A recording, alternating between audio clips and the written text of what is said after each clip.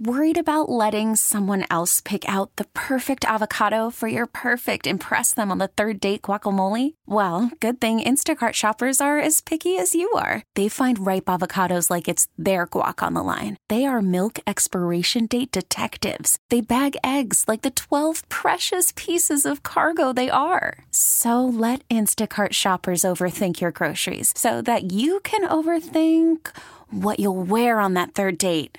Download the Instacart app to get free delivery on your first 3 orders while supplies last. Minimum $10 per order. Additional terms apply. Space, the final frontier.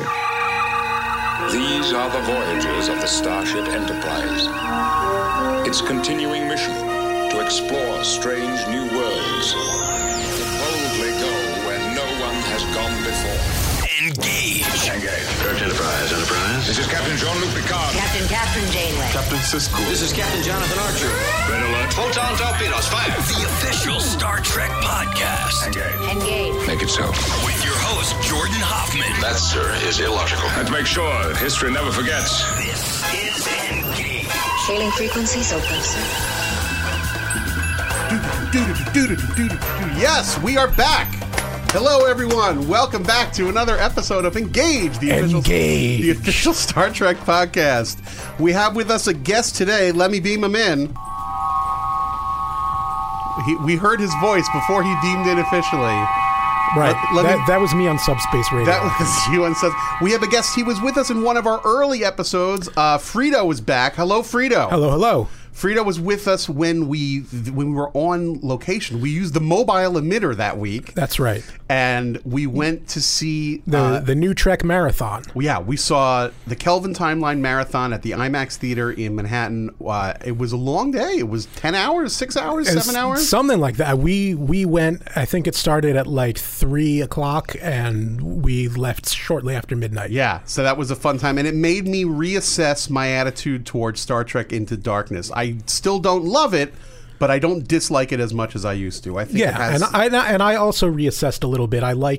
Ended up liking the first one a little more than I liked it initially. You know, they were just pumping gas into the room to make us like everything. It could be that. It was could like, be... These are the best Swedish fish I've ever eaten in my life. Yeah, maybe they were just more enjoyable on the second viewing. But because we were opposites. I always liked Into Darkness more than the first one. Right, and then I was the other way around. Right, and then I think we both appreciated the ones that we didn't like as much a little more upon viewing them again. And then by the time we got to the third one, we realized it was great. Well, we knew it was great, and it was made even more evident. So that's exciting. So Frito's our special guest this week because we're going to talk about Star Trek gaming. I think since the day that this podcast started and I asked for feedback from people, I said, hey, what do you want to talk about? And one of the things that kept coming up was, Star Trek games. I play Star Trek Online. I play Star Trek Timelines. And the truth of the matter is I don't play any of that stuff. I mean, I can't do it all. I read Star Trek comics. I read Star Trek books. I watch Star Trek. I think when I close my eyes at night, I have visions of Spock and Bones. That's disturbing. You should maybe see somebody about I have a lot of Star Trek in my life, but I don't play too many Star Trek games. I don't play any games. If I played games, I would play Star Trek games. But so Frito's here to talk about that. But before we get to that, Now hear this. I have some news. Print out message urgent all stations on all decks. Prepare for emergency saucer 7. That one is well, I don't know why they sound so weird today. That one was a little loud, but we'll leave it in. Brian, I have some news for you. I have some news for you and for Star Trek fans. This is a red alert. I saw Logan. Oh, nice. Yeah. It's not coming out for another... week and a half, but I saw it early. And it is of special interest to... It has an intersection for Star Trek fans and X-Men fans. That's me right here. Because Captain Picard, or as some people like to call him Patrick Stewart, but I like to call him Sir Patrick Stewart, is in this one. And I try to keep, when I go see movies early, I like to be a real tabula rasa. I like to not know anything as much as I can. So I didn't know, first of all, I didn't know which of the other X-Men were in it, other than Logan, because he's in the title. And then I'm kind of getting there. I'm like, who else is in this one? Oh, Professor X. I'm like, is it McAvoy or is it Picard? Which is a crazy thing to ask. But the person I was with knew what I was talking about. I'm like, oh, no, it's big time Picard. And he is great. He is great. The whole movie's great, but he specifically is great. I mean, I think you were talking about this with who was it? Jill, and everyone in the room was kind of like, I'm like, oh no, I'm excited about it. Well, and then, that's what's funny. We were Jill Pantozzi a couple of weeks ago, and I were all about sort of the classic argument in nerd movie franchises right now: the MCU versus DC. And the X-Men are Marvel, but they're not part of the MCU, which that is true. Mostly due to sort of licensing deals and IP. I think it was Fox acquired the license for X-Men like 20 years ago. And as long as they keep pumping out movies. Right, exactly. They acquired the rights to X-Men, which also then touches with Deadpool, which is why they're able to make Deadpool movies, and also Fantastic Four. Yeah. Sony got Spider-Man. Sony was smart, though, because they realized they couldn't make good Spider-Man movies. The Andrew Garfield ones were just not that hot. Yeah. So they had to sit down, mafia style, with the MCU and said, let's cut a deal where our Spider-Man is now still is like it's like shared custody. Right. Sony has shared custody of Spider-Man with the rest of the MCU. And the rest of the MCU is the Avengers, Captain America, Iron Man, the main stuff, which now extends into weirdo properties like Galaxy of the Guardians, Guardians of the Galaxy, and others. But the point I'm making is this: X-Men has always ridden alone, like Logan himself. They've been loners. They have so many characters, though, it kind of can stand on its own. Like Fantastic Four can't. X-Men has so much going on, and they always kind of have been sort of parallel in a way. I completely agree. It's a huge universe just by itself. Right, but it always would have been nice. Like, it would have been nice if X-Men within the MCU would have been awesome. It would have been nice, and it would have made sense in one of these Avengers movies for Tony Stark to call up certainly Reed Richards, but also Professor X. Like, it would have been nice, and like it would have been cool if Magneto would have showed up for 10 minutes. So it would have made sense in a big cross event like that. But nevertheless, X-Men's been on its own. And the X-Men movies have been all over the place. That's true. But tonally, they've been all over the place. I mean, think about my favorite, which was X-Men First Class, which was the first one that introduced the McAvoy, Fassbender, back in the 60s one. Kevin Bacon is in January Jones and Go-Go Boots, right? It's not, I don't want to say campy, but it's very poppy and fun. Logan, on the other hand, is dark. Like, it does not feel like any other superhero movie I've seen before. It's very R-rated. I was just thinking this is like the first R X-Men, right? Wait, was Deadpool R? Deadpool was the first. Deadpool was R. But Deadpool's R Deadpool's a hard R. But that was more R for its sexual stuff than its violence, I think. And its humor. A lot of F-bombs. There's a lot of F-bombs, a lot of sex. There was a lot of viscera with some headshots in Deadpool. Maybe you're right. That was I'm not. pretty sure people got cut in half too. Right, you're right. That was not a borderline R. No, that was R. But this is definitely the first R X-Men. Let's not forget, in Deadpool, glory be to Ryan Reynolds. He how does one say this? I believe the term is pegging. Does he not get pegged? He does. He does get pegged in a major motion. Was that the first time? I had blanked that scene out. No, and now I remember because he's very sexy with his gal, and they're doing all kinds of fun things. And then he's like, "Let's give this a try." And then he's like, "I don't particularly care for this maneuver. Let's cut this short." Well, the character is canonically pansexual. Yes. So yes. Now was that the first? It's funny. Well, a couple weeks ago we were talking about Camel Toe with Terry Farrell, and now we're talking about pegging. But this was the first pegging in a major mainstream motion picture. I guess it was. Yeah. All right. Good for you. All right. So anyway, the point is this: Logan's very different. Logan is. I don't want to give too much away plot-wise, but tone-wise, it's like an old Western, and there are scenes that are specifically referencing a classic old Western from classic Hollywood. I won't get into which one, but it also has like road movie elements, and it's very, very dark. It's also set in the future. Did you guys know this? Yes. I did not. The original story it's sort of based on is. It relies heavily on the other Marvel characters, really, but it is like a, dystopian future in a way. Yeah, it's a dystopian future that is a little bit taken from the headlines. The two things that are most notable, one, there's a shot where it's all set kind of on the border between, I believe, Laredo, Texas, and Nuevo Laredo in Mexico, and they go down to the border wall. and there's like douche bro Americans going like USA and chanting at the Mexicans on the other side of the wall. And then there's a moment where they show driverless trucks. And we were talking about driverless cars last week with John Billingsley, right? When he was talking about how maybe progress isn't always so good because it showed driverless trucks. First, they look cool. I mean, the positive is the driverless trucks in Logan look awesome. And you don't realize they're driverless trucks at first. You just think they're trucks. But you see like the bed of a tractor trailer, and you see the shipping thing. It's a big rectangle, and you kind of see it out of the corner of your eye, and then you're like, wait, is that the front or the back? You're like, no, it's the whole thing, and it's just like a moving rectangle with no because there's no cab. Yeah, there's no cab. It's just a giant rectangle that moves around, and if you get in front of it, it just says like, please disperse or something like that. Watch the tram car, please. Right. So they're on the highway, and there are all these giant tractor trailers, just like giant floating rectangles. And then, of course, you meet like the last of the hardworking farmers in the Midwest, or not the Southwest, or wherever the heck they are. And it's Eric LaSalle, if you remember him from ER, and his family, and they're being squeezed by this company that's making high fructose corn syrup for like, and then you find out it's for evil reasons and whatnot. But it just said like, driverless cars sound awesome because it's like, oh, I'm going to take my family on a trip to Disney World and I'm going to lay back and kick my feet up and not have to drive. And yes, that is one application of driverless cars, but the real application is trucking companies will not have to pay for humans to move green beans across the country so they can be in your convenience stores. So, anyway, so that's one of the things about, but the real thing, and I think that's most important, I think, to listeners, is it's set a little bit in the future, and Professor X, whose real name, Francis Xavier, right?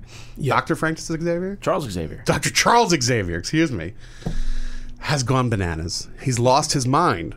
His mental powers have short-circuited, and when you first meet him, and this is early on, so I'm not giving too much away, they're down in Mexico, and they keep him inside a giant water tower has collapsed, so it's on its side, and they've kind of unbolted a door where you can go in, and then he lives inside this giant top of a water tower. Why? Because it's encased in metal. It's a Faraday cage. So he can't get his thoughts out into the world, because if he did, he would wreak havoc. And they have to keep him medicated. And he's delusional and freaking out. And it reminded me, even though he's clean-shaven, but he looks old. I think they put old age makeup on Patrick Stewart. Patrick Stewart in real life looks the same as he did in Encounter at Farpoint. Yes, he's a very healthy man. He's a vigorous, healthy Brooklynite. He's a wonderful man. So I think they old-aged him up. He's confused and cranky and angry. And it reminded me a little bit of the future Picard in All Good Things, the last episode of TNG. Right. Where he's kind of lost his mind and a little angry, but this is times 10 in Logan.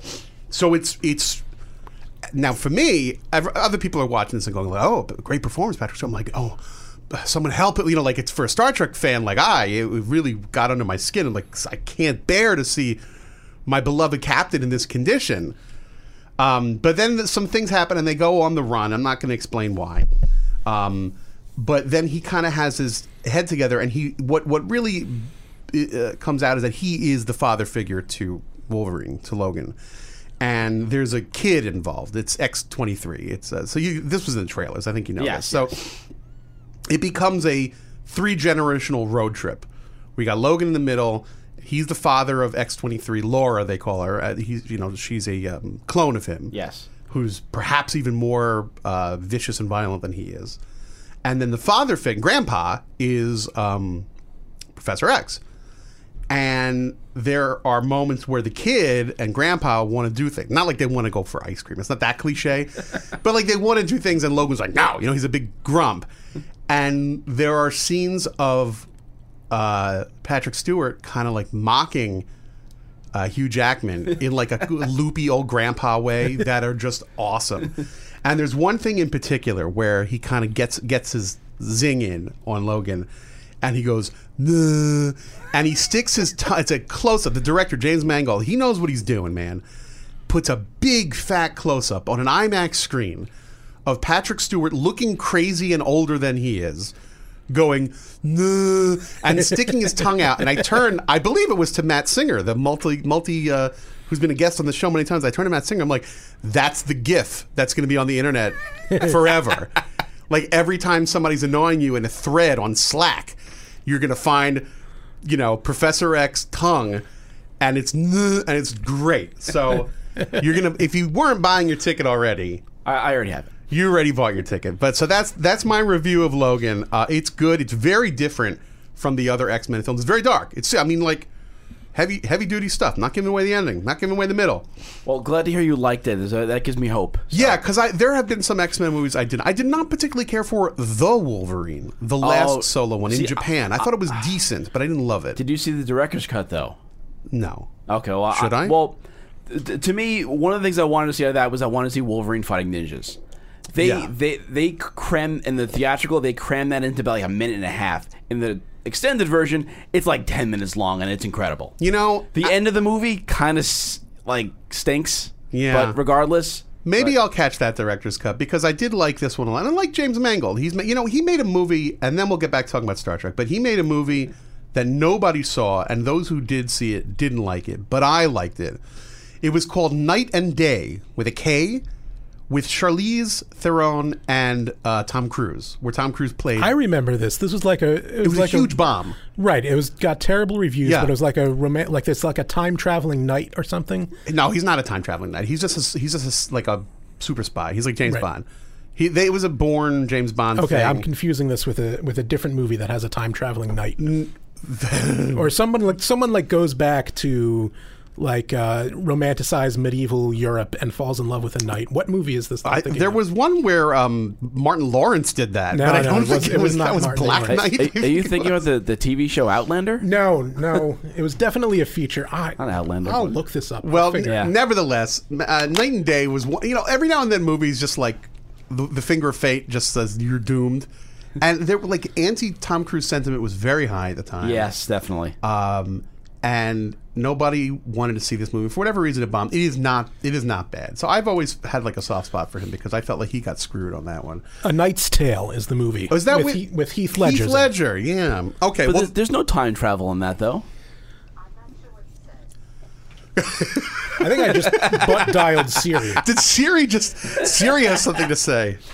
I just updated my iPhone and I don't know how it works. It's funny. I saw Lego Batman, and we're just talking about other superhero movies. I saw Lego Batman, and the computer voice in Lego Batman is the voice of Siri, and they credit it as Siri in the credits. That's disturbing. That's got to be the first time that's ever happened. Probably is because Lego Batman calls it Pewter. Hey, Pewter, and then she's like, "Yes, Batman," and it's clearly the voice of Siri. It's a joke. And then in the closing credits, it's like, and voice of Pewter, Siri. So that was funny. I hope they didn't screw her out of royalties. I hope not. Poor Siri. You can make Siri a man, and my wife made Siri the voice. You can change it. You can change the accent. No idea you could do that. So my wife not only made him a man, made him a man with a British accent, which you can do. So she calls him Sir E. You could also make him Australian too. That's very clever. All right. So anyway, the news is that Logan, which co-stars Patrick Stewart in a wonderful supporting actor role, maybe even a contender for Best Supporting Actor nomination next year. That would be fantastic. It'll never happen. Any of these things ever get recognized for anything. It'll never happen. But you know what? I will lead the charge. I say unto you now that this time next year or later in the year, when people start talking Oscars, I'm going to be the idiot screaming and yelling about Patrick Stewart for his part in Logan.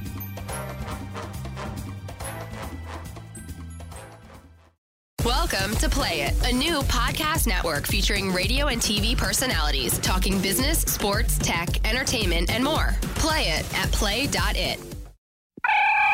This is Engage, the official Star Trek podcast. Energize. So now, the time has come for us to open our communicators And we have a special guest. Frito, welcome back to the show. Thank you. Thank you for having me back on your fancy internet show where you talk to famous people on boats. It's true. We did do the boat. Gosh, there's time. I could be on a boat, Are you going next summer? Next summer? Next January? I might. I'm saying, I could go down to the Staten Island Ferry right now. That's right. They know me there. They won't let me pay for a ticket. I've tried. That's how famous I am. The Staten Island Ferry is free, folks. That's the joke there. Yes. Well, maybe you'll be on the Star Trek cruise next year. Who knows? I might be. I don't know. I'm kind of wary about being stuck on a boat with 1,000 nerds. 1,000, more like 2,200. Okay. Well, that's even more terrifying. It's pretty wild. But so I might get stabbed with a mek'leth. That's what I'm concerned about. There's a lot of open air. So wanted to bring you on because, as I mentioned, I don't play too many video games. I mean, I played a little Asteroids when I was a kid. Galaxian, Galaga. By the way, the Galaga's awesome. I love Galaga. Here's the difference between Galaxian. This is the only observation I made about video games that ever had any merit to it. Galaxian is to Star Trek the motion picture as Galaga is to Star Trek II The Wrath of Khan. That is a very interesting analogy. And I think I see where you're coming from. Well, I haven't played Galaxian in probably 20 years at least. Yeah, Galaxian is very precise and slow. Yes. And Galaga is zippy and fun, right? But it has the same shell. It's the same idea, same premise. So it's as if the two movies had the same characters, right? But Star Trek: The Motion Picture is very slow. I dig it. I get what you're saying. Yeah. Also, the same time. I think they came out the same years as the two movies. Yeah, I have no idea when they came out, but yeah. I think that's a very insightful analogy, and I always like the way how you can relate pretty much anything that comes up in life to Star Trek. That's a unique Jordan Hoffman talent. Well, thank you. I appreciate it. That's what I do. So that's my only games observation, and I'm sticking with that. I want to bat 1,000 and leave it alone. Okay, smart move. So, but you've been a Star Trek gamer for quite a long time. Well, I'm not a hardcore gamer at all. I don't play a ton of video games. I don't play a ton of tabletop games. But if Star Trek is involved, I'm at least going to try it out. Right. And I'm going to at least see what it's about. And I don't really think of myself as a gamer as such because I'm not really super involved in that universe. But I do enjoy them from time to time. And I always like seeing new interpretations and twists on the Star Trek themes and the characters that we all know and the stories and things. So let's talk about some of the ones from history. And the first game that you said that you played that was a Star Trek game was a collectible card game. Right. This was similar to Magic the Gathering. This was, the Star Trek collectible card, and that was what it was called. It was called the Star Trek collectible card game. They couldn't even think of a cool title for it. And what year was... But this was around 94, I believe. So this was just after Magic the Gathering had hit the big time. Magic was I don't know if it was the very first, but it was the first trading card game that had any kind of popularity, and it was huge, early mid-90s. Yeah. And my friends were super duper into Magic the Gathering. I started playing. I wasn't as into it as they were, but I put together a couple decks and started because I wanted to hang out with them and play. Right. And then I believe it was around 1994 that the Star Trek collectible card game came out, and it was a similar idea. It's trading cards. You buy a pack, you get sort of a random set of cards, a subset of all the cards that existed in the universe, and you would strategically put together a deck and play against your friends. And it had some sort of similar mechanics. The thing that I remember, and I remembered this because I was doing some research for this episode and looking up the old articles about the game and stuff, because I haven't played it in, probably since 1995 or so.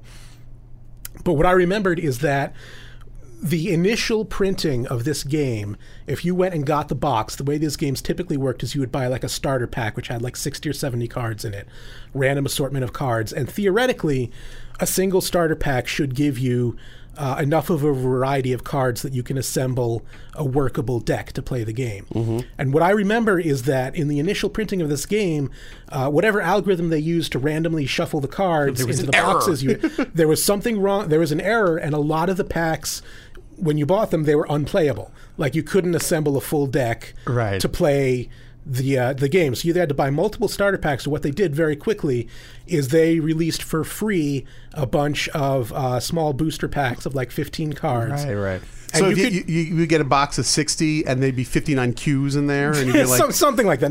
Not quite that bad, but you needed a certain number of each type of card, to make a workable deck. And so what they did, they released for free these booster packs, and you could go onto the website and order them, but you would wait like a month. But then I heard that certain gaming and comic book shops had them for free available. The distributor had just sent them and said, give these away. So I had to quick, sprinkle these among the nerds. They're freaking out. So I had to beg my mom to drive me over to Dragon's Den in like White Plains or something. Dragon's Den. Dragon's Den was awesome. Prithee, take me to thine Dragon's Den. Or maybe it was in Yonkers or something. It was far away from where I grew up. But so we had to go over there. And so I went there. I was like, do you have the free Star Trek packs? And the guy was like, yeah, here you go. And he just gives me like a handful of them. Oh, man. And they were supposed to like give you, I think, one or two. One. You allowed but one. He just had a big box of them. He's like, here's a handful. Get out of my shop, kid. I don't like you. And then I was like, oh, thanks, man. That's great. And then he goes, so you want to buy something else? I was like, no. I was like 13. I didn't have any money. My allowance doesn't come till next week. Yeah, I wanted my free booster packs. No, you deserved it. And then I was able to put together a deck, but then nobody else I knew was playing Star Trek CCG. They were all playing Magic. So eventually, I think some people I knew got some, and we played a few games, and it was an okay game. Here's the alternate timeline thing. If that initial pressing had gone along without that snafu, would Star Trek CCG have taken off more? We'll never really know. I don't know. I mean, can't blame it all on that. Yeah, I mean, it was. I don't think it was as well tested and as well balanced as Magic was. One of the things that made Magic really successful was, there's in any collectible card game, there's always the problem was if you have the rich kid with $1 million who can buy 1,000 packs, and he can get all the super rare cards with the incredible the highest powers, the best abilities. Right. But if the game is well designed, you can always beat that person if you play well, if you have good strategy and you're actually good at the game. Even if you don't have the fanciest cards. Right, and that's important. I mean, that's also a good life lesson, that the deck is always stacked against you when there's some kid with rich parents. And Magic the Gathering did that fairly well. They were aware of that when they were designing the game, and they really worked hard at making the thing well balanced. And a lot of the copycat games, including stuff like the Star Trek CCG, and I think there's like a Marvel Universe one too. Yu-Gi-Oh! Is Yu-Gi-Oh! A Magic game, or is that a different kind of game? I have no idea. I've heard of it, but you've heard of it though, right? I have heard of it. Yeah, I'm gonna Google that one of these days. Yeah, I think. So what was the killer? What was the card? What was the card that you were really hoping for to get in the Star Trek game? What was the killer app? So to speak? I don't even remember because it was too long ago, and I did not play it very much. But if I remember correctly, I think the initial set was all TNG characters, and there were. The game had sort of this mechanic of alliances. You would. There are certain cards that had like missions that you needed to accomplish, which would give you a certain number of points, and you had to get 100 points. That's how you. And certain things would balance well. So if you get like a Wesley card, you'd be like, oh crap! But if you get Wesley and the Traveler together, something like bingo, that, you're in business. And so it was all the initial set was all TNG focused, and then they did additional sets for other series. But the initial set. As I recall, had sort of 3 civilizations that you could do missions for, which was Federation, Klingons, and Romulans, I think. Nice. And then they had the DS9 set come out that had like the Cardassians and the Bajorans and things. Do they have orbs? I don't know. I don't think I ever got as far as getting any of that the would DS9 probably be the cards. winner thing. You pull the card out and be like, oh my god, it's the Orb of Time. I can defeat anyone. That would be amazing. So then after that, going to my my notes here, what's funny is that sometimes when you do go to old comic shops, or certainly if you go to like conventions, Comic-Cons, when you look in the cheap bin of just like random crap, and there'll be some old Star Trek cards. And so they just had trading cards, like you can get like the Cisco trading card, right? But that's different from the CCG card. Yeah, those were like printed printed by Topps or something. Right. Yeah. And that was just purely for collecting. Yeah, I have a few. And it was Wizards of the Coast that really figured out how to combine the collecting aspect with actually making a game. Yeah. Which was revolutionary at the time. I mean, when Magic hit, there was nothing like it. And people still love that game. Yeah, no, they're still printing new sets of There Magic are cards. people, not very many, but there are a handful of people who play Magic the Gathering for a living. Yeah. It's amazing. Yeah, a friend of mine was at one time like a high-ranking Magic champion. And lived and in I don't castle know, in the sky. I don't know if he actually made a living at it, but he had won a number of like national titles. He had a moat around his home. A moat. Now you were also really into the Star Trek Elite Force game. For Star a little Trek while. Elite Force. Tell us a little bit about that. I think to this day, Star Trek Voyager : Elite Force is the official title, and I think to this day it's the best Star Trek video game. What was this for PC or was this was for PC? Yeah. I think there might have been like a PS3 version of it later, but it was initially for PC Mac, and it was a first-person shooter game, so very much in the style of Wolfenstein or Doom. You're instead of running around a Nazi castle blowing up Nazis, you're running around Borg cubes and stuff blowing up Borgs. And it was really excellently designed. It had a solid story. They got most of the cast of Voyager to do voices for the game, right? So you're running around, and Janeway's talking to you, and the doctor's fixing your injuries and stuff. And it's very action oriented. So you're running around blowing up monsters. Probably more action in this game than in all of Voyager combined. Probably. I mean, Voyager has some good action stuff in it. Yeah. But being a video game, it's primarily action oriented. You're running around blowing up monsters, and it was really fun, and it had good stories. So they had what video game people call cutscenes, which are basically you finish a level and then you watch a little 2-minute mini movie that advances the story, and so those cutscenes were all voiced by the real Voyager actors. And your character, you're sort of playing, I think, like an ensign or a lieutenant, a junior officer. You're playing basically a junior officer on this elite Voyager strike team that has to deal with threats to the ship. You're kind of a Mako. If the kind Makos of like a existed on Mako. Voyager. Yeah. So basically, the story is the captain realizes, hey, we're on our own out here. We need like kind of an assault team, a Mako team, to deal with threats, and you're a guy on that team, or you can play it as a woman too, which actually, and that was a kind of a unique thing, because I think this game Elite Force came out 99 2000-ish, and that was somewhat new, the idea that you could play a first person shooter as a male or female character. And that was Star Trek always on the forefront, always on the forefront, and that was kind of neat. I think a lot of people really appreciated that, because as I recall, the character's name was Alex, which could be short for Alexandria, or something like that. And as a first person, all you see is the hand, right? So like it wouldn't change the graphics. So, yeah, maybe a more feminine hand. Yeah, and I don't remember if you see the character in the cutscenes or not, but that was cool. You could customize I would have liked to have scenes of them at home, just sort of getting ready for a night out, but sitting in your quarters, putting your makeup on. Exactly. No, none of that for a night out in the holodeck. Mm-hmm. But yeah, and it was a great game. If you liked stuff like Doom or Wolfenstein, and Elite Force was one of the early games to use the id gaming engine, which was the same engine used to make Doom. So a game like this, which is now 15, 16 or more years old, can it even be played now? I mean, I think so. Yeah, I haven't tried, but I assume if I don't know what the OS requirements are. I know there is a console version of it out. I forget if it's PS2 or PS3. It's PS2. PS2. So okay. if you current... So if you have a PS2... The current PS is...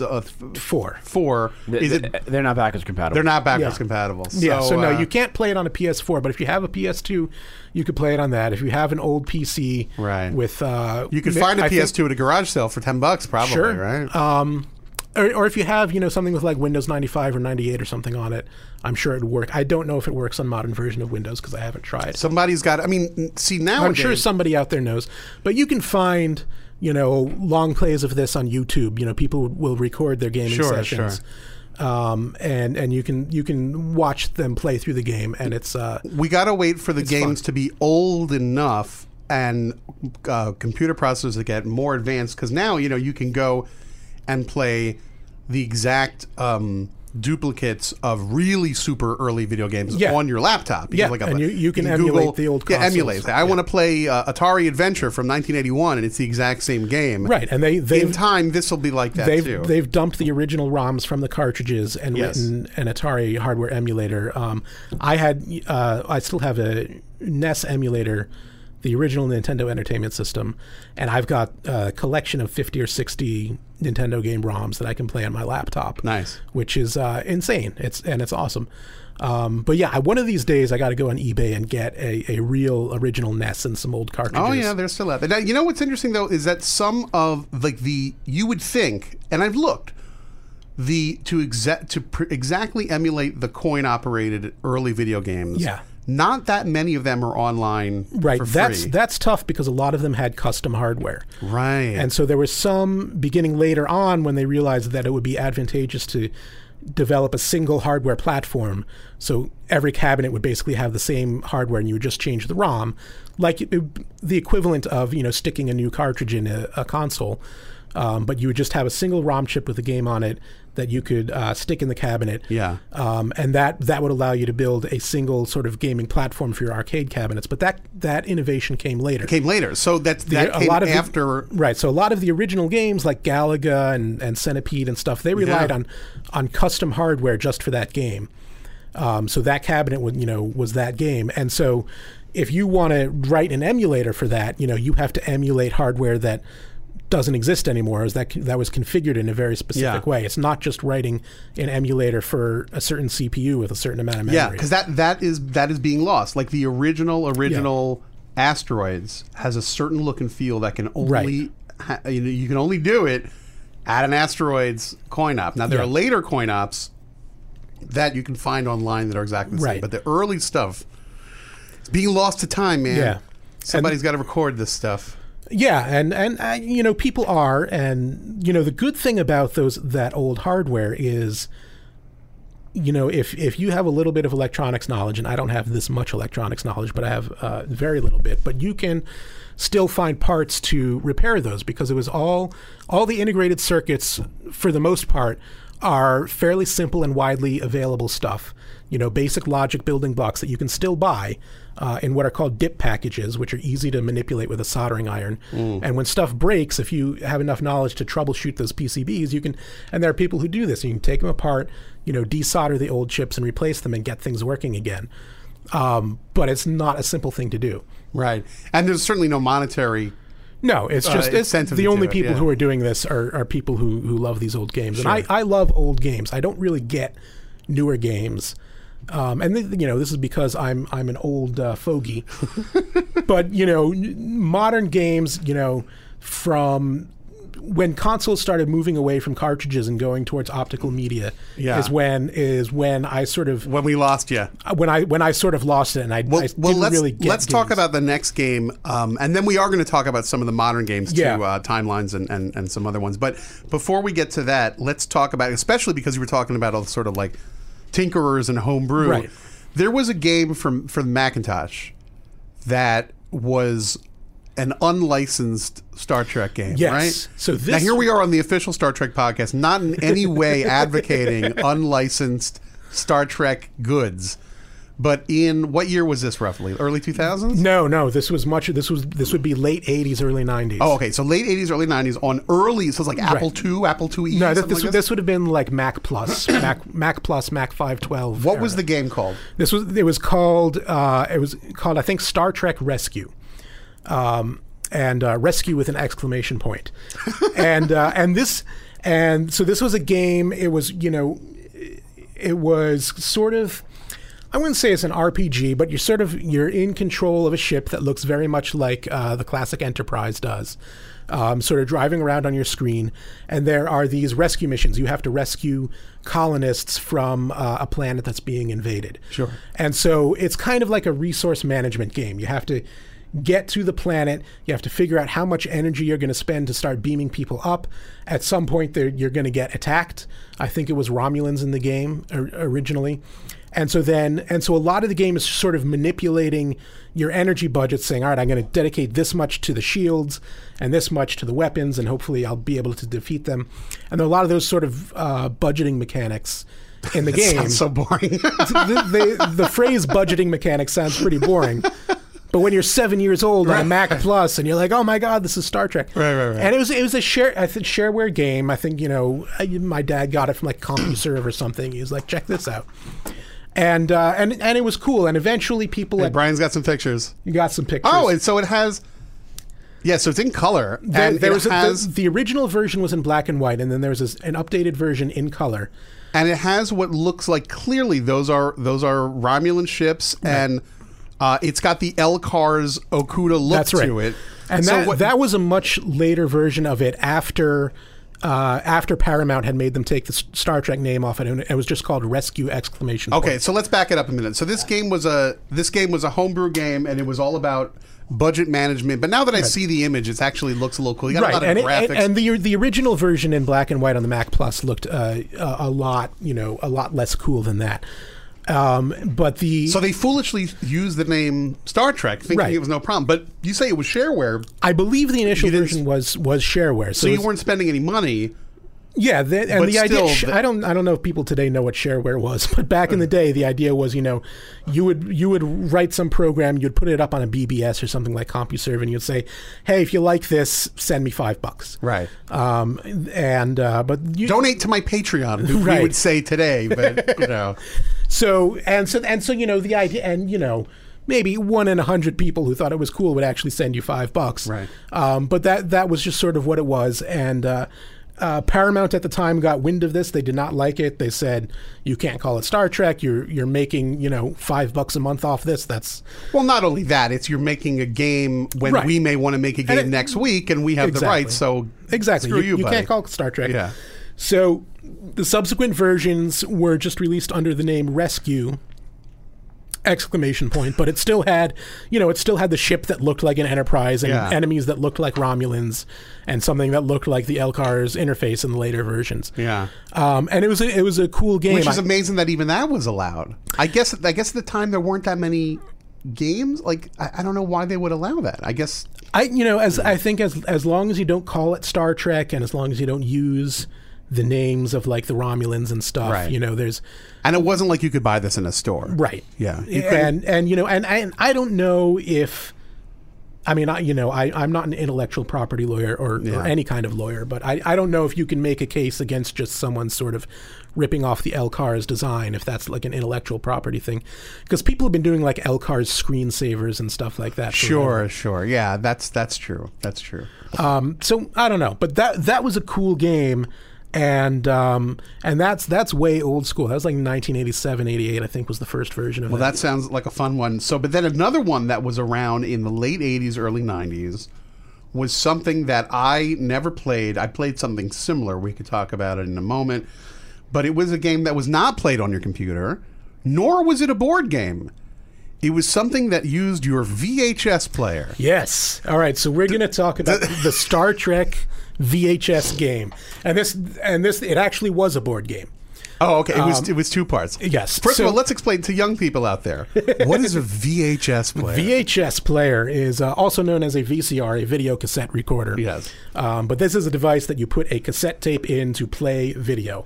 So back in those days, for you youngins out there, you would go to a store and say, "I'd like to watch Pulp Fiction, please," and they would hand you a tape, and you would put this tape in a machine, and basically it was like going on Netflix, but much, much more difficult. And when you were done, and if you were a good person, you would rewind it. You would rewind it. You would be kind. Be kind, rewind. Rewind. So all right, so here's how the Star Trek VHS game worked. Now I only played this once. A friend of mine had this. I didn't have it. And here's the premise. So this was actually a board game. Mm-hmm. It came with a board that represented the Enterprise D, and you would move around the ship. The premise of this was... Were there dice involved? I believe there were dice involved. Nice. All right. So the way this worked was you would play the board game while the VHS tape was playing on your TV in the background. And most of the VHS tape is just silence. It's just a star field with a counter going down. With a little white noise. A little bit of white noise. Did you at least hear the hum of the Enterprise? Yeah, you got the engine noise.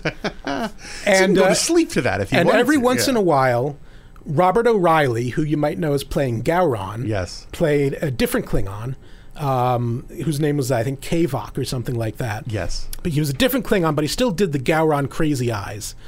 And this was shot on the Enterprise D sets, and every once in a while, at random times, he would pop up on the screen and change some mechanic in the game, depending on what was happening. So you're playing the game with dice and you're moving around Right. kind of like Sorry style or Parcheesi style. Let's hear the premise of this, because I brought some clips. So you brought some clips. I Fabulous. brought clips. So here's Riker. He's going to explain to us what's So it going opens on. with you don't see Riker, you hear his voice. Well, let's listen to him. Okay. Here we go. First Officer's Log. Stardate 49253.5. Commander William Riker reporting. 3 days ago, the Enterprise docked at Starbase 7-4 to undergo repairs to a damaged computer core that has been causing erratic performance in low-level computer functions. Of course. The ship is practically empty, except for a few crew members assigned to direct the Starbase That's repair us. teams. We're the Captain crew Picard members. granted shore leave to all personnel. Although I am not on board the ship, I am monitoring the repair team's progress from the Starbase. No, you're not.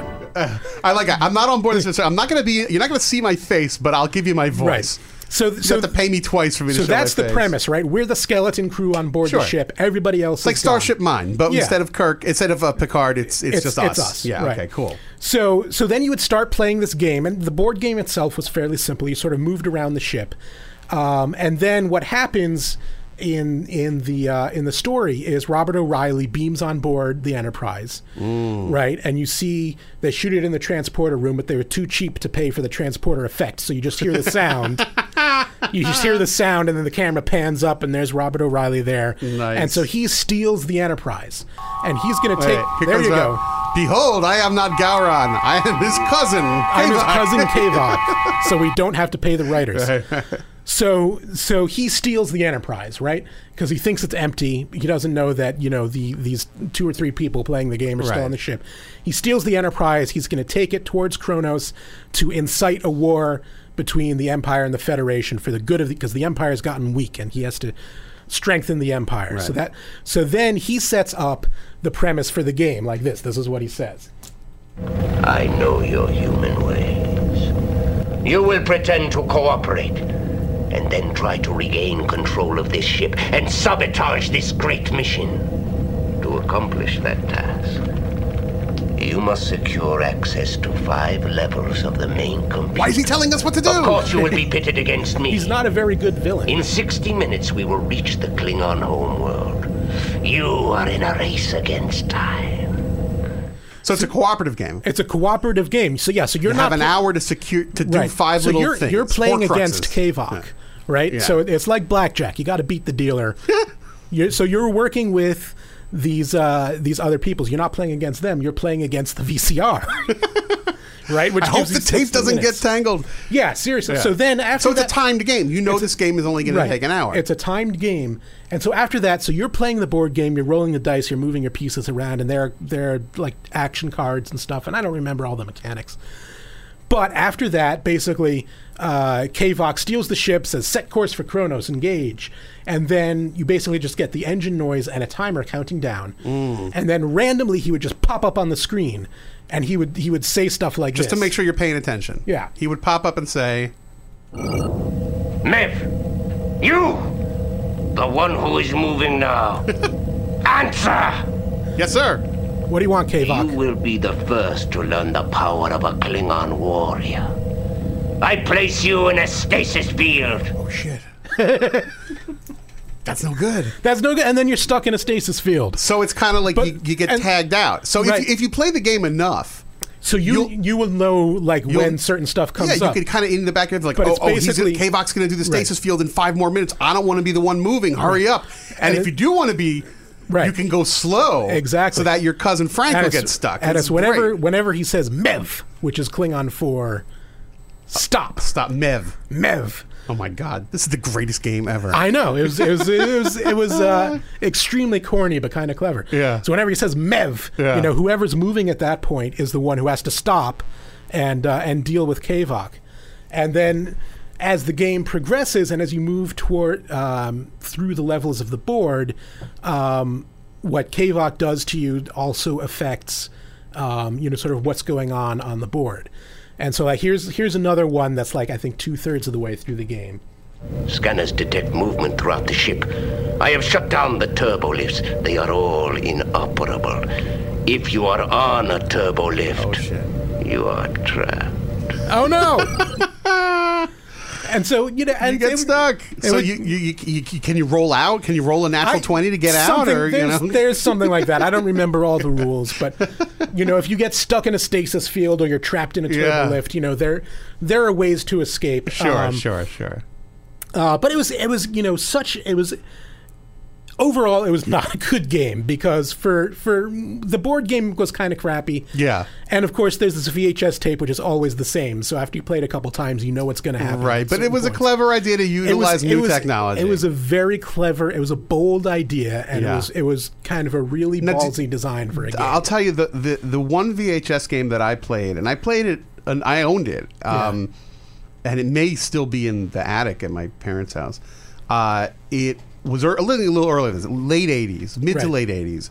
It was a Clue VHS game. Right, you told me about this. Yeah, it was called Clue VCR. Yeah. And it was, they got actors to do, and what was funny is that it came out at around the time the Clue movie came out. Right. So there was real market saturation for Clue.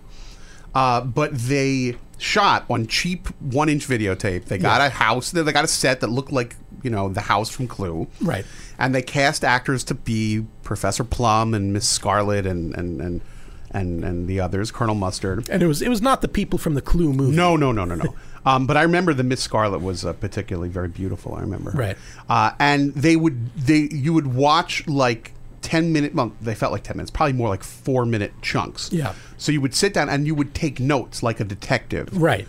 So you would have this note, because you have to do that in Clue anyways. Yeah. To keep track of what everybody so has. you would have this note paper that like had Clue artwork around it. Right. And you would have, and it would be pencil. This was like the board game for Clue the game was a pad and a pencil. Yeah. So you have your Clue pencil and your Clue pad, and you would sit on the couch and you would watch a 4-minute clip of like actors that are not particularly good on very cheap sets with bad lighting on 1-inch VHS. It looked like soap opera. It looked like Guiding Light. Yep. And they would do these dopey scenes like, "Oh, Professor Plum, it's so nice to," and they would just say these things, and you would take notes on them. The one thing I remember, Colonel Mustard, here's some exposition for you. Right. There were two things I remember. One was like one of the other characters, Professor Plum, goes up to Miss Scarlet in a room. So he'd be like, "Oh, what room is it in?" It's in the conservatory. Okay.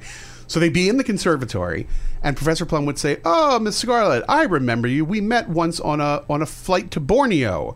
Right. And she says, "I was never in Borneo." And then lightning and thunder crashes. And that's how you know it's important. Yeah. So you take a note, because then later you would get then there would be cards. And another thing I remember is somebody says to Mrs. White, "Oh, please hand me that green pepper." They're in the kitchen, or Mrs. White in the kitchen, and she hands a red pepper. Right. And I remember like, "Oh shit, I better write that down. That's important." So then later you would get the card. You would lift over cards, and those cards would have clues, and it would say, the character who is colorblind was not with the rope in the conservatory, blah, blah, and you would have to then refer, who was colorblind? Oh, Mrs. White was colorblind because she picked up the wrong pepper. It's clearly for kids, you know? And, but it's a good logic puzzle. Yeah, exactly, logic. The character who never visited Borneo, who was that? Oh, I think it was Miss Scarlet. So, anyway, I remember playing that twice, 3 times, because it got stupid after a while. Now, so the cards were those random? So it was a different person each time? I don't remember. But I think that they were like a big stack. It was like a big, thick stack of a Trivial Pursuit amount of cards. Okay. So you could play it enough and cycle them through. I got it. So there must have been like a different murder each time, but the clues were always the same from the VHS. I guess, yeah. I'm guessing that's how it works. Otherwise, it would be super duper boring after you play it once. Yeah, well, that was Clue the VCR, but Clue the movie was you could watch that infinitely. It's still Clue very the movie fun. Is fantastic. It really is good. As people don't appreciate that movie. Clue the movie rules. It's very. I don't think people got it. At the time, though, now it has a cult following. It's very. They didn't use this word when that movie was released, but it's very meta. Oh yeah, it's very very meta, very funny. There actually was.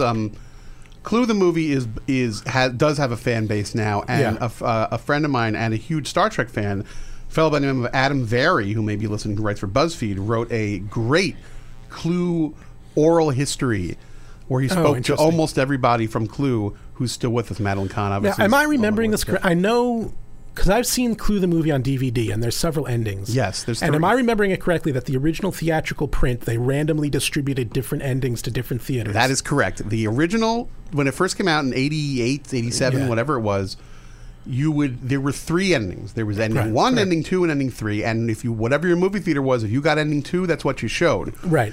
And you could ask, you were like told to the, you know, in the marketing, it was like, ask your theater which ending they've got and see if, and then see it again in another theater. Right. And be like, do you have ending 1? We have ending 1. Oh, okay, cool. The theater across town's got ending 3. We'll go see it then.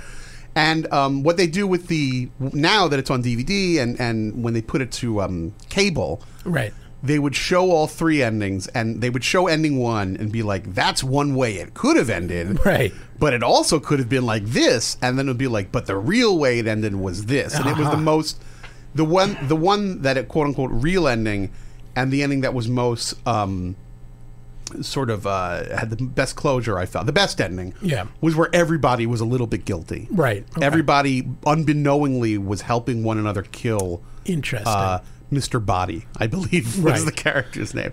So let's go ahead a little bit in time. Let's go now to the present.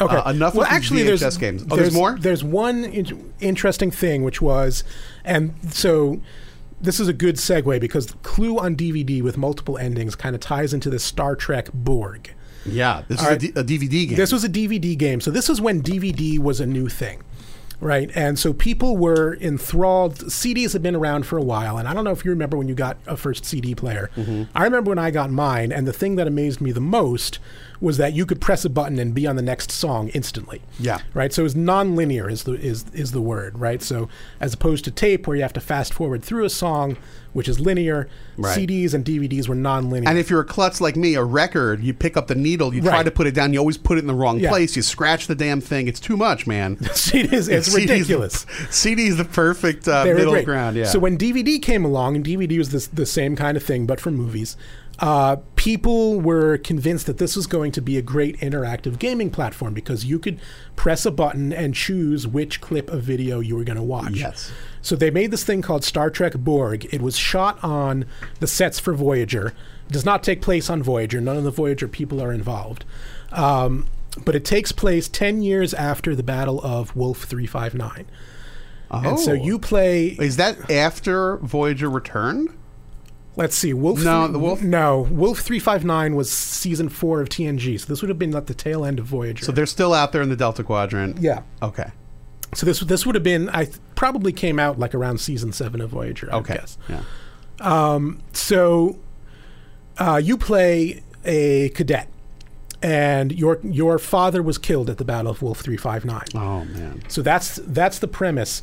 And this game was released for computers, but it really was not a computer game. The actual software involved in this was basically just a computer DVD player that you would watch what was essentially a Star Trek episode. And every once in a while, Q would pop up and say, do you want to go to the turbo lift or go to the bridge, right? It was like a choose-your-own-adventure, except it was a crappy choose-your-own-adventure because 3 choices were always wrong and you would die, and then 1 choice was correct. Okay. All right, so John Delancey shows up, and he's Q, and he sort of gives you the premise of the game here. Perhaps I should introduce myself. I imagine you've heard of me, though, Q. It's short for Q. It was I, who introduced Picard to the Borg, and it's because of me that 10 years ago the Borg came to Wolf 359 and found that fleet of ships and found your father and killed them all. Whoa. Not good, Q. Yeah. Is he the only actor in it, or... No, there's a bunch of people in it. But he's the only Star Trek He's the only well-known person in it. But there's a lot. So unlike the VHS game, which was super duper cheaply made and only has 1 actor and was filmed on the Enterprise D sets, this game actually had a bit of a budget, and they filmed about 1 hour's worth of material on the Voyager sets, and there's a large cast. There's a bunch of characters. Q shows up. There's people in full Borg regalia. Full makeup. I believe Michael Westmore did all the makeup.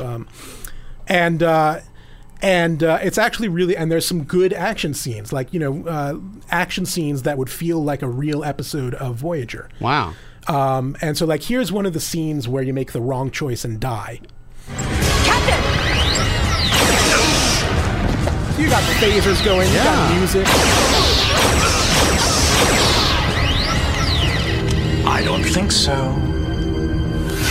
Oh, and then that's Q telling you you're dead. You just called your fellow Borg up to the bridge and had him assassinate all your friends. Don't feel bad, though. If it ever goes to trial, you can always claim the collective made you do it. This time, try not to get caught. And then he sends and it so back. then it goes back, and then you make a different choice. So there's really no gaming system. It's you watch a scene, make a choice, and then see if you're right. That's it. That's all it is. Yeah. And so it's basically just sort of like a sort of non-linear Star Trek episode. Oh, wow. And you can watch the whole thing's on YouTube, and you can watch it and see what happens with all the different choices. And so reasonably, it got fairly bad reviews because it was marketed as a game, but it really wasn't a game. It was an interactive TV episode. But it was, in a lot of senses, kind of really ahead of its time. And like the VHS game, it was really kind of a bold thing to try. Yeah. And it doesn't really work as a game, but as kind of passive entertainment, where it's 90% passive and 10% you clicking the remote to make a choice on the screen. Right. It's kind of cool. And it's an interesting story. So you play this cadet and you're out for revenge because the Borg killed your dad. And Q actually lets you inhabit the body of an officer on another ship who gets killed, and then you have to prevent him from getting killed. Gotcha. By changing the past. And then you get assimilated, but Q helps you resist assimilation a little bit so you can fight the Borg from the inside. And there's I want to check it out. It's cool. I'll send you the link. You can see this on YouTube. Search for Star Trek Borg. Probably the whole thing, if you sit down and just watch the whole thing an hour. Yeah. It's just about an hour. And I think the version on YouTube that I ripped this audio from is basically just sort of, everything in order with all the choices showing all the ways you die. And then the correct choices. And that it was, again, not good as a game, but kind of cool and kind of impressive what they did on a game budget. Yeah. Especially cast, because there must be 20 actors in it. Yeah. And except for Q, they're all unknowns, but they're all like people who were like the regular Star Trek extras. Sure. You see, that Wouldn't it be background funny plays. if somewhere, and if it's not for this game, it's because there may have been others like it. Yeah. If there was a random actor who then later became, or like a real character that people know. No, not a real character, but like a really well-known actor. Like if this was Ryan Gosling's first gig, Ryan Gosling first came to Hollywood, and his first gig was like you're redshirt 33 on this game, on this thing that'll never even be on TV. Right. But do it and do it well, and then now he's in the Academy Award-winning motion picture. I don't know. Yeah, I didn't look up who the other actors were. I do know that most of them were just pulled from the usual crew of background actors on Voyager. And so this is probably the first thing they did with lines. Yeah. Although it wasn't on TV. I don't know if it gets them in SAG or whatever. Well, we'll have to go back and see. We'll have to find out. Cool. Oh, man. So Star Trek Borg, going to check it out. Well, listen, Frito, thanks for talking to us about Star Trek games of old. My pleasure. And we're going to have you back on next week to talk about Star Trek games of now. Yeah, the new ones. And Part 2. We've talked about to be continued. We've talked a lot about a lot of games that were innovative and bold but didn't quite catch on. We're currently in a glory period of Star Trek games. I think so. I think we're definitely seeing some awesome new stuff coming out. So we're going to talk about Star Trek games of new next week on Engage, the official Star Trek podcast.